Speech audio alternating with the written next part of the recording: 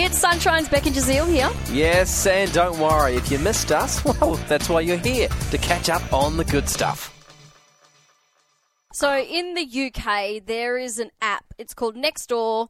You jump on it if you want to buy stuff in the neighbourhood. Sort of like, you want to pick up. It's like a buy, swap, and sell page. Yeah. But it's an actual app just for people in your neighbourhood. That's kind of cool. So this couple crossed paths on the app. Turns out they were actually literal neighbours. So they never met each other. For 40 years, they had been neighbours, never met each other. That's crazy. And fell in love. What, they got together? They got together. Are they, still together? They're still together. Like a one-date situation, or no? Still together. So Chris, the guy, he's 44, so obviously they both lived there their whole lives, wanted to pick up some bargains, so he signed up for the app, and it says, but soon his heart was aflutter as he spotted 42-year-old Michelle Tooby.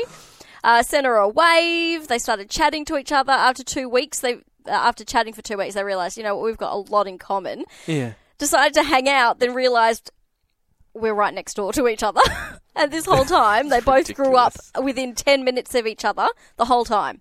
Wow. So literal neighbours now, but within 10 minutes of each other since... Of course they got so much in common. Right.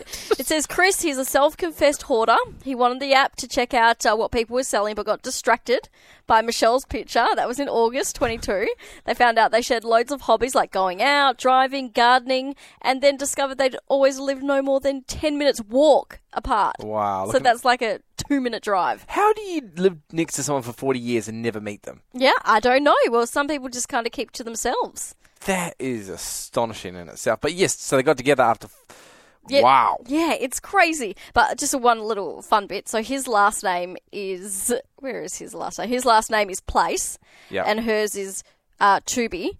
So they said if they got married, their surname would be Place to Be. Oh. Meant to be. Which just makes so much sense. It does. Lock it in. I don't care if you don't like each other. We really hoped you enjoyed that chat. It has been Sunshine's Beck and Jazeel. I think I enjoyed it more the second time. It was good.